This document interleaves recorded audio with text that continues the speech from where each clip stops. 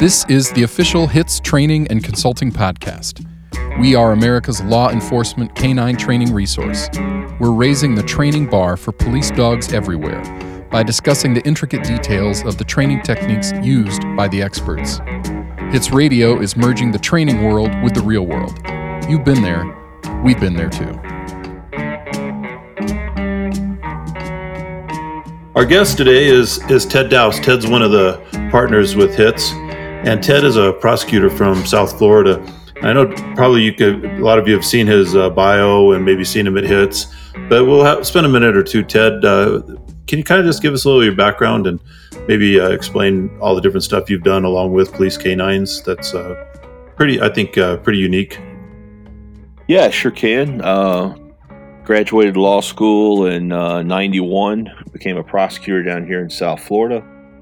And then kind of after making my way through misdemeanor and general felony, found promoted into a drug trafficking unit down here.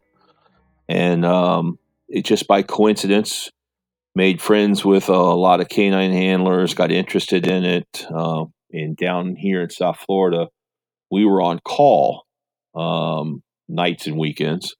So I kind of became the go-to guy. If you remember, for all of you guys that have been handlers for many a year, people had my home landline, and then they had my beeper, and then lo and behold, the world catches up to us, and they would have my cell phone to contact us after hours about search warrants and deployments and issues that you would have in narcotics investigations.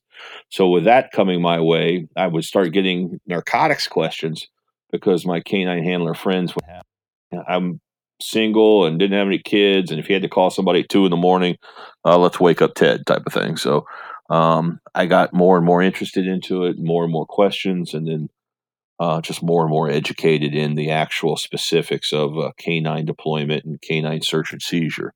So that kind of led me into that area. And we have a lot of dogs down here, and we're a pretty dog active state. And it blossomed from there. People then hear you in the Tri-County area, and then people hear about you in the state of Florida. And then lo and behold, across the country. And then I got involved in 2 United States Supreme Court cases where I was part of a team of lawyers for the state of Florida that helped out.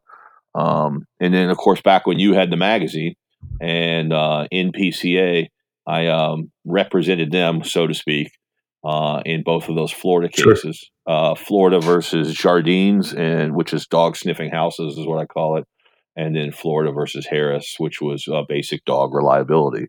So once I got involved in those 2 United States Supreme Court dog cases, my expertise, so to speak, kind of blossomed from there across the country into authoring a book, Canines in the Courtroom, and in this business with you and Jeff Barrett and Andy Wyman with HITS and lecturing across the country. So yeah, I don't think there's any other. What's that?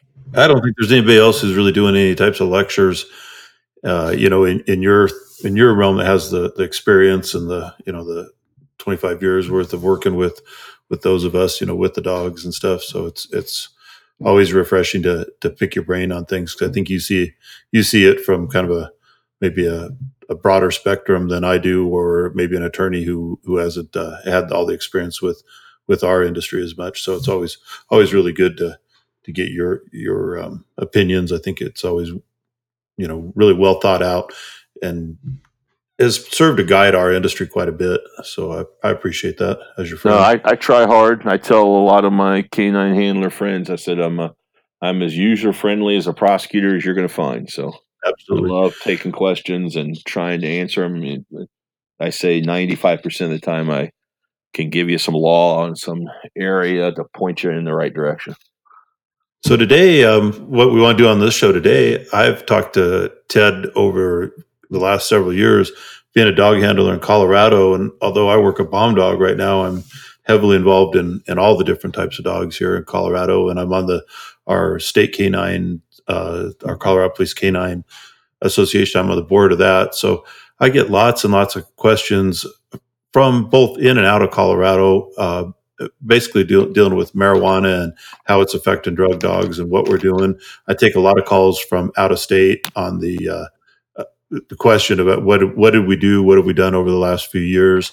what's been our experience on the states that are now, in my opinion, making the same dumbass mistake that we did of legalizing this. So as they go down that same road, they keep coming back and asking me questions about it. So most of those questions, the short answer I'll say that we've gone to is basically, as dogs have retired, we have just started new dogs for drug dogs and not put marijuana as an odor on them. That's the short answer that I tell people. We did not go down the road of retiring dogs just because they had marijuana, because there's still the marijuana smelling dogs and still have plenty of work here. They do. There's still lots of ways marijuana is illegal. They do a lot of work with the post office. They can do administrative sniffs. So there's still quite a few ways. But we've got a case winding its way through Colorado right now that's pretty significant. It's probably going to set the tone for all the other states that are going down this road with us. Ted's well versed in all the different aspects of that. So I just asked Ted to come on today and maybe speak to that. So if you're in one of the states that has legal marijuana, Ted's going to explain kind of what maybe you should look out for, maybe what you should start planning for down the road. And if you don't have it yet, here's what's coming. So to that, Ted, I'll give you the microphone and maybe you can tell us where you're at with this. And Yeah, obviously it's changing all the time.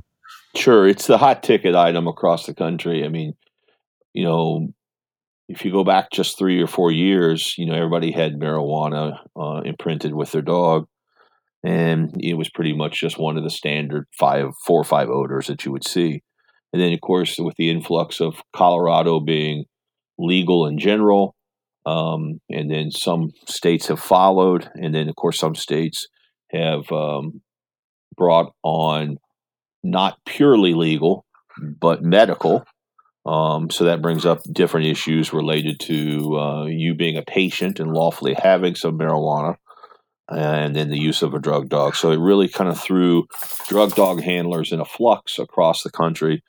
And Colorado's kind of the leading state, just because everybody, Colorado they were the first one to dip their toe in the pond of having legalized marijuana, and it went through their system, your court system, I should say. And up until what you have right now is a case called McKnight, which has worked its way through the Colorado legal system now. And it was just argued, I believe it was October of 2018. It was just argued before the Colorado Supreme Court. So probably sometime in 2019, probably the summer or maybe the fall, we'll get an opinion on whether a dog imprinted with multiple odors, one of which being marijuana in the state of Colorado, which is a legal marijuana state, is that still going to be probable cause related to, you make the common usage, let's say at a traffic stop, because a person could have legally obtained marijuana in Colorado, and therefore the dog could be smelling the odor of a legally obtained substance. So, how does that affect probable cause? That's the key issue. And of course, you have the same key issue related to if you're a medical marijuana state, you could be lawfully have your 3 joints if your doctor prescribed it and you were a licensed patient for that and you have your credentials to show that you're lawfully having it. So either way, it's a lawful possession, either medically or legally, of small amounts of marijuana. How does that affect your dog? Well, the first thing I just want to tell you right off the bat is that I ask you to talk to your prosecutors when the issue comes up and make sure that you explain to them that the logical aspect under the law is simply this, is that look at it like a DUI stop. And, alcohol is legal. You can have an actual drink and you can actually drive your car. It is the essence of the problem is that do you drink to excess that it would affect your faculties to where you would be in your normal faculties of being able to control the vehicle appropriately. And so you see a car weaving, you see a car, which I think it's probably at night. Most of your DUIs, I would think, happen at night. And you go up to the car along with a erratic driving pattern, and it maybe being 2 a.m. in the morning or something, having bars closed around that time. And you get up, you see some traditional signs of impairment, physical signs of impairment on the driver, and you smell an odor of alcohol. Well, you go up there right then and there. Have you done anything wrong at that point? And the simple answer is no. And you investigate whether that person who ingested a lawful substance or is under the influence of alcohol, let's say to the extent that their normal faculties are impaired. And you get them out of a car and they do walk the line, touch your nose, ABCs, you do horizontal gaze and nystagmus. And let's say, for instance, the person passes the roadside sobriety exercises. Well, you let them go with maybe a ticket for weaving or failure to maintain a single lane or whatever it is that you saw. And you determine that they are okay to drive. And even though they've consumed some alcohol, Sure. and they drive away. Now, you say, okay, Ted, why are you giving me a 3-minute DUI lecture? Because you look at it like this on the flip side. You're in Colorado, and Colorado does have rules. And let's just start off with Colorado. Every state has rules and regulations that has legalized marijuana. So simply like you have to be over the age of 21.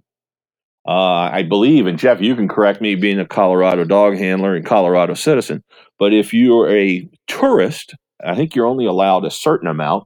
And if you're a resident, you're allowed a different amount. Yeah. So they, tourists, I'll make up, I don't remember what it is, but yeah, they get in a lesser amount. I know 5 grams, 6 grams, 7 grams or something. And if you're a Colorado citizen, you can have 10, 12, 14 grams, whatever it is. I mean, those numbers are fictitious, but it's just to illustrate a point. So first of all, right off the bat, are you 21? Yes, no. If you have marijuana and you're under 21, your dog had alerted to the exterior of the vehicle and the dog had alerted while the ticket's being processed, and you're under 21, you're not allowed to have marijuana. That's illegal. Boom. There you go. You investigated the case. The person doesn't meet Colorado law and standards. They're arrestable. Second, if are you a tourist or a resident? Because the amount of marijuana is going to be legally different for each one. So investigate that fact. Find out what you find. If they have that amount of marijuana that's lawfully for a citizen, but unlawful for that amount to have a tourist, and the person's a tourist, boom, they go to jail, or they get a ticket, or they get whatever you want to issue them. But the crime is lawful, and the dog alert would also help you establish that there's a likelihood, is one of the cases that we'll talk about, still suggests criminal activity being afoot. So, and then, of course, there's things about it has to be purchased from a lawful dispensary. Depending on the state to state, you may have to have it carried in a container that shows that it was purchased in a lawful dispensary, because marijuana grown in your neighbor's basement, even in Colorado, is still illegal. Yeah. They're licensed establishments and buy it. So there's parameters and there's rules and regulations to whether you're lawfully in possession of that or not. So the dog still alerts to the possibility of the odor of marijuana.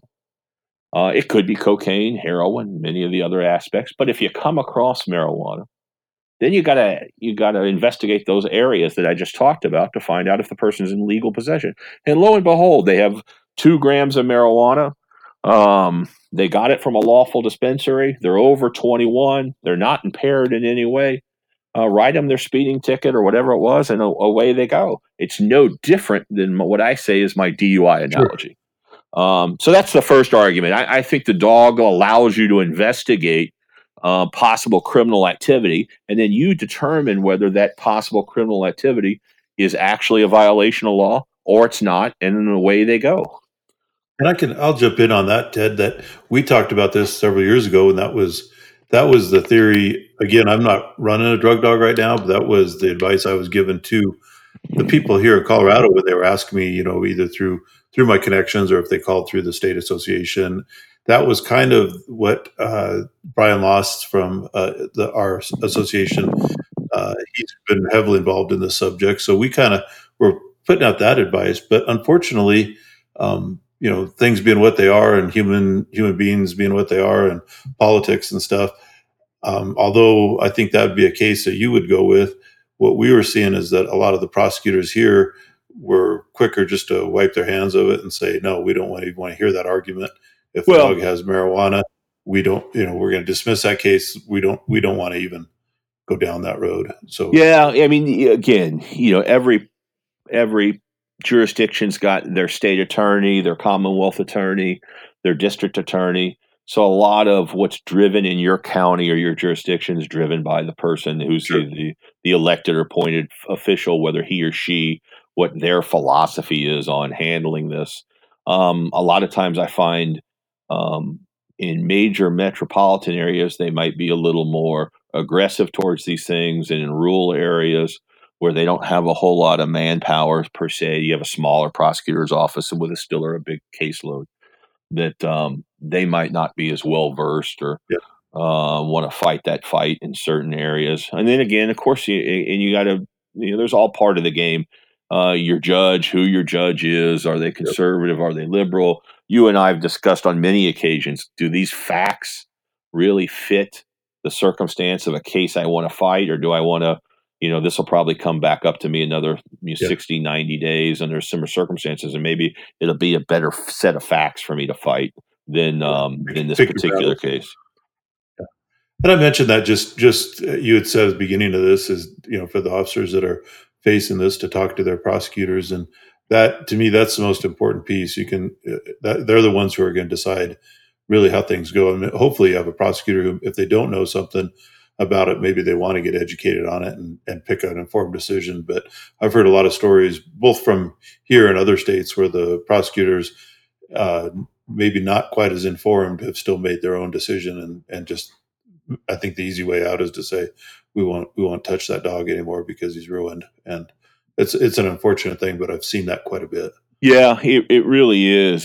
But the only good thing is I don't know what the statistics really are, but let's just say for every liberal prosecutor or moderate prosecutor, there's probably a conservative prosecutor somewhere else in the country Sure. that is fighting that fight. And you may not have, or even in your state, you can have one county be very aggressive and the next county over be kind of liberal in their philosophy. And at least if you happen to be in that liberal jurisdiction, even with the prosecutor's office, the good thing is just hold on to the fact that somebody somewhere else, either in your state or the neighboring state, or maybe even all the way across the country or in the federal government, somebody's fighting that fight somewhere. Yeah. And eventually it's going to get to the United States Supreme Court, or you're going to get to your state Supreme Court, just like your Colorado case, the McKnight.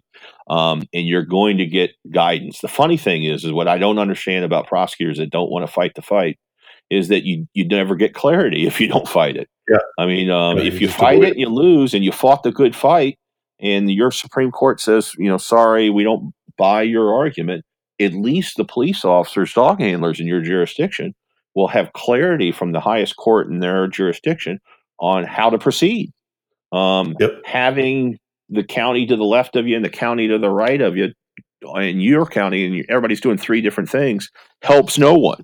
So eventually McKnight will help, Colorado handlers.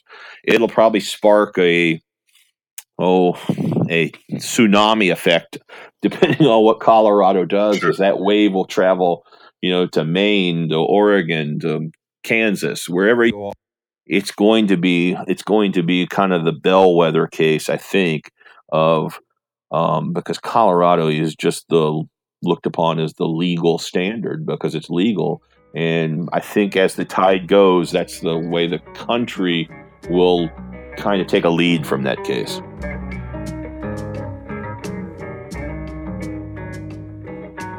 Yeah, why don't we spend a few minutes? I know you're well versed in the McKnight case. Maybe you could kind of explain it and maybe give your thoughts on that.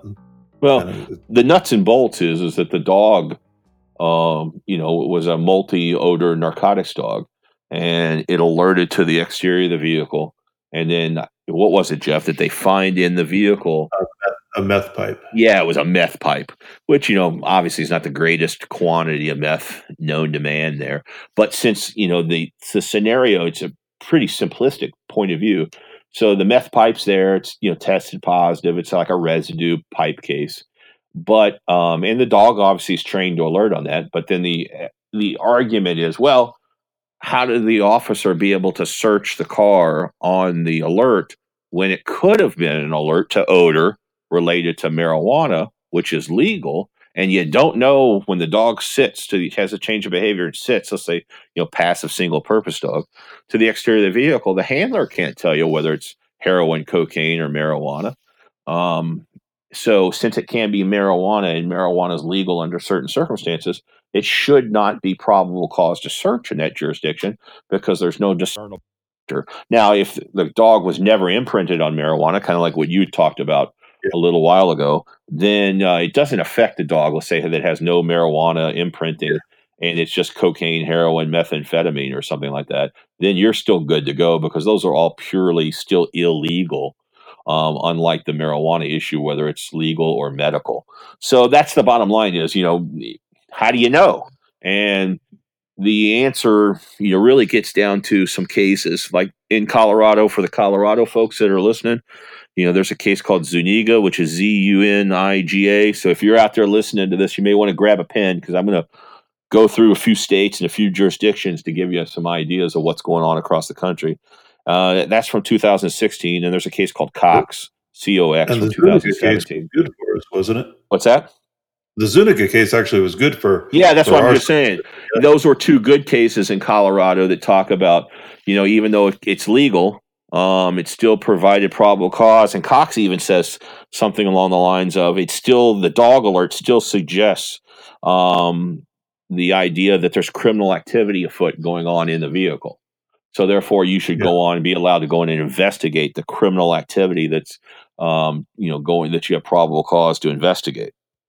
So, those are two cases. Now, that's where you're going to get, how Colorado, how the cookie crumbles, because there's, there are actually some good cases in Colorado. It's just whether the court wants to stick with that current philosophy under the law, which looks like a dog deployment that's imprinted on marijuana, should still be probable cause. That's how they've held over the past, 3 or 4 years. And are they going to stay consistent with that? Or are they going to backtrack the way Colorado was, let's just say, 5 or 6 years ago, and be more conservative in their philosophy? You just don't know is the answer to that. And so we'll have to wait in 2019 for that opinion to come out to tell us something. But real quick, I'll give you, for everybody, I hope everybody's listening from all across the country, give you a few ideas. Federal court, there's a Sanders, common spelling, is 2017. It's a federal court case out of Rhode Island. And there's a case called Eymann. I spell it, or it is spelled Eymann, 2016 case, federal case out of Illinois. Both those cases are dogs imprinted on marijuana, with marijuana being legal in some fashion, either medical or legal. And the dog was found, still to be probable cause in those states. Actually, those states, but those are federal court opinions. You got Maryland in 2007 and Robinson v. State. Actually, in California, for all you people listening out there, believe it or not, you've got People versus Waxler, which is WAXLER. It's a 2014 case, and the court out there even said in this California state case that cultivation's still illegal, transportation of the drugs are still legal, sale and delivery of the drugs are still legal. It was just you were allowed to be in lawful possession of a certain amount of marijuana, so you should be able to investigate cultivation, transportation, sale, or delivery, which the dog can indicate that particularly might be going on. Case called Smalley, Smalley, out of Oregon. And believe it or not, one of the more liberal states actually still going with the dog philosophy is a case called Ortega out of the state of Minnesota. Minnesota generally a very liberal state. Because they rule that their state constitution, believe it or not, kind of, I know you're not going to, having not had a law degree if you're out there, but believe it or not, courts can say that our state constitution provides, they can't conflict with the federal constitution, but they say they can provide more coverage. They can't provide less coverage than the United States Constitution, but you can provide more coverage. And Minnesota always comes out on the liberal side generally and says that, under our Minnesota state constitution, we're going to allow more protection. But unironically, for drug dogs, they said that the drug dog could be utilized as a part of probable cause, even though it was trained on marijuana. So, and then there's a flip side. I got to be honest. There's a case called CRAAN. It's a 2014 case out of the Commonwealth of Massachusetts. Now, I know most of you guys are going to be shocked that the liberal Commonwealth of Massachusetts ruled the opposite way. They actually ruled that it's marijuana is legal there, either legally or by medical, and they ruled that a drug dog trained imprinted on marijuana is not probable cause in that Massachusetts case. So there is a little conflict going around the country on whether it's going to provide probable cause or not provide probable cause because of the area that you're in, and Sure. whether the Yeah, dog can it's kind do of a it. gray So area everywhere. yeah, it's funny. There's a case out of Washington in 2006 that the dog still provides probable cause. Of course, Washington, for all you folks out there, and if you handle a dog in the state of Washington, if your dog alerts, you're writing paper for a search warrant, which is a little unique than most of the Yeah. areas where most of the handlers are listening to, where they're running a dog and just searching based upon the dog alert. And then last but not least, there's a case out of the crazy Ninth Circuit called Gray, like the color, Gray. It actually comes from the state of Nevada, but the Ninth Circuit covers, California. And there's a case currently being litigated, just like the McKnight case in Colorado, being argued on this exact same issue before the Ninth Circuit. So it's bouncing around. You can see it state by state. It's federal court. It's in federal district courts and federal circuit courts. My bold prediction is that probably sometime within the next 4 years, with everybody doing a little bit something different, and that the United States Supreme Court may just tackle this issue. And of course, a Do you think? lot of things depend on whether you want to say that, well, it's always illegal in federal jurisdiction, so that's federal law, and any law enforcement officer could investigate a federal crime that the happenstance come across. So Do you think the U.S. Supreme Court even want to mess with this issue right now until it's decided what as a country we're going to do about this? Because it's kind of living in two different realms right now, where it's legal in states and illegal in federal laws. So I figured maybe the U.S. Supreme Court might not even want to worry about a dog sniff until broader issues are even addressed there. yeah, well, it's hard to tell. I mean, that's a good point, but it's really hard to tell. And of course, I was bold enough to say after Jardines in Harris that we probably wouldn't see another dog case for 10 years. And lo and behold, which we'll get into in another podcast, 4 years went by and boom, we got Rodriguez. So, there went that prediction. So, I don't know. The one thing is that the United States Supreme Court they're always concerned with Fourth Amendment search and seizure, and they're really concerned with consistency. And Yeah. I think if they see 5 or 6 states saying, "Well, it's not probable cause," even though it's illegal, and every state has a federal court, so you got to have consistency. In just take Massachusetts for example. How inconsistent is it that if my dog goes around your car in Massachusetts and I find a kilogram of cocaine, although it's a legal marijuana state, and my dog's imprinted on marijuana, if I take that case to the federal court, the guy gets convicted and goes to federal prison. Yeah. If I take it to Boston State Court, it's probably a search and seizure violation. So they don't like that inconsistency. So that's one thing that they'll look to resolve if they see that there's more states along the lines. Let's just say Colorado flips and says, no, we're going to find it's a Fourth Amendment violation of the United States Constitution. Now you got to watch out. Remember that for all those people that are listening. You got those crazy, some areas like the state of Minnesota who could say, well, it's not a Fourth Amendment violation of the United States Constitution, but we're going to find it's a violation of the Minnesota State Constitution. Yeah. So, there are a few hiccups out there that could still come along. But the bottom line is, at some point in time, consistency and level playing field is something that the United States Supreme Court desires when it comes to Fourth Amendment issues. So I guess really the answer to the question that we're posing on this show is really there isn't an answer yet. So the answer basically is work with your local prosecutors, work with your department, your agency, figure out how you're going to handle this, and the answer is that there's lots of different ways to handle it. But just I guess my advice now is to make sure that you have already gone down that road by talking to everybody who's going to be involved in that chain of that case before you get into it, because you're either going to waste a lot of time or stir up something that's not worth it if the prosecutor doesn't want it. Or I've also talked to several police chiefs who wanted to either get rid of the dog entirely because they were worried about some kind of bad publicity, because there's some politics behind marijuana also, obviously. So I think if you're working a dog that is imprinted on marijuana, these are all things that you want to find out now before it turns into some big case. yeah, it's unfortunate that politics does rear its ugly head in some areas, but I will say this. I say my general opinion is stay status quo until there's some legal opinion that tells you that you can't do it in your jurisdiction. And then once you've got a legal opinion that you got to deal with, the sky is not falling. Just kind of like you talked about 20 minutes ago.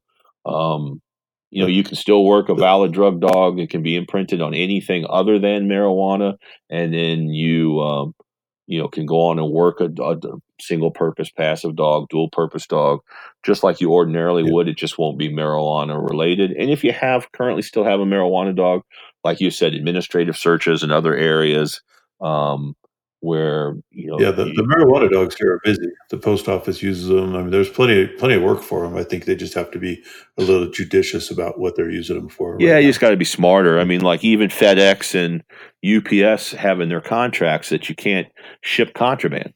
So you could have. I mean, if FedEx and UPS wanted to be serious about the enforcement, in some areas they are, in some areas they're not really, but Yeah, they could enforce the contract side of things and just have a dog out there saying, well, hey, I've hit on this. It can be anything, and you can't ship contraband, so they have a right to open up a package for their own personal reasons through their contractual basis of what they're shipping and investigate things in that way. But yeah, you're right. There's a myriad of administrative side yeah. of things that you could use a dog for instead of. There's no need to jump off the ship and retire your dog, and there's other options that are No, available and to what we're you. seeing here is I've seen most of the agencies here as their dogs are retiring, and a lot that doesn't take as long as we think sometimes. So as those dogs are retiring and they're putting new dogs into service, they're simply not adding marijuana as an imprinted odor. And I want to mention too, real quick, that if you are one of those agencies and you're not going to do marijuana, a mistake that I've seen people make as I travel around the country facing this is some of the handlers that are not going to put marijuana on their dog think that the best training philosophy is to never have their dog around marijuana. And I just couldn't disagree with that more. I think if that's your philosophy, then that dog needs to be proofed off marijuana on a regular basis, just as much as we proof off gloves and all the other different things that we proof our dogs off of. But I've seen some handlers who we have to set up training venues where marijuana is on one side of the building and all the other odors are on the other, because they think that their dog should never be around it. And everybody knows that, if you're doing any type of drugs, all the dopers like marijuana too. So in my opinion, it's all going to be contaminated. The dogs are going to learn marijuana an odor, and that needs to be proofed off of on a regular basis, and show it in your training records they're doing it. I've even gone so far as suggested that I think if you're going to do a certification and your dog's not a marijuana dog, just as we show that the dogs will pass up other distractions, I think the dog in a cert should probably have to pass that marijuana also. I agree with that 100%. I mean, it's just, look, if it's something you don't want to imprint your dog on, then it's just a unique odor, distracting odor, novel odor, what do you want to call it, that, your dog could be exposed to, that you want to make sure that your dog does not alert to. So, I mean, you don't want to have your dog, you want to fight off, oh, my dog alerts to plastic. Oh, my dog alerts to duct tape. Yeah, Oh, my dog will alert to a cheeseburger. And then you want to throw in there, the argument, Yeah. your dog will alert to marijuana. Well, I can show it doesn't alert to plastic, it doesn't alert to duct tape, it doesn't alert to cheeseburgers, and it doesn't alert to, because my records will show, on a moderately regular basis. I proof off of it. So you're 100% correct. You want that argument to dispel any defense attorneys or anything else that's funny. out there. I've seen handlers that don't mind proofing off everything else, but they think magically that they never take their dog near marijuana, they'll never get it. I just think it's and ironically, I'll just play a little bit of the devil's advocate. If you buy a new dog and you don't imprint on marijuana, and 3 years from now your dog, let's say, turns 5, and things change in your jurisdiction, the law has evolved into the handler's favor. Shit, you could just take it, 3 months or something. You could imprint the dog on marijuana, and now you've got a cocaine, marijuana, heroin, methamphetamine finding dog. So it's obviously much easier to add that odor in, let's say 2 or 3 years from now. And that would solve any problems if your jurisdiction swings to where it's appropriate. So we'll wrap it up. We've kind of got over a little bit. Okay. If you guys like this type of discussion and you want to hear more about it, Ted's obviously going to teach some classes at HITS. We'll be in Chicago this year, August. So if you like this, you can come meet Ted in person. You can go to some of his classes. We're going to have lots of different classes for all the detector dogs. So check us out at hitscanine.net, hitscanine.net. You can get the biographies for both Ted and I. You can see all the other instructors, see all of our vendors. We've got great vendors. We're sponsored by Eukanuba this year.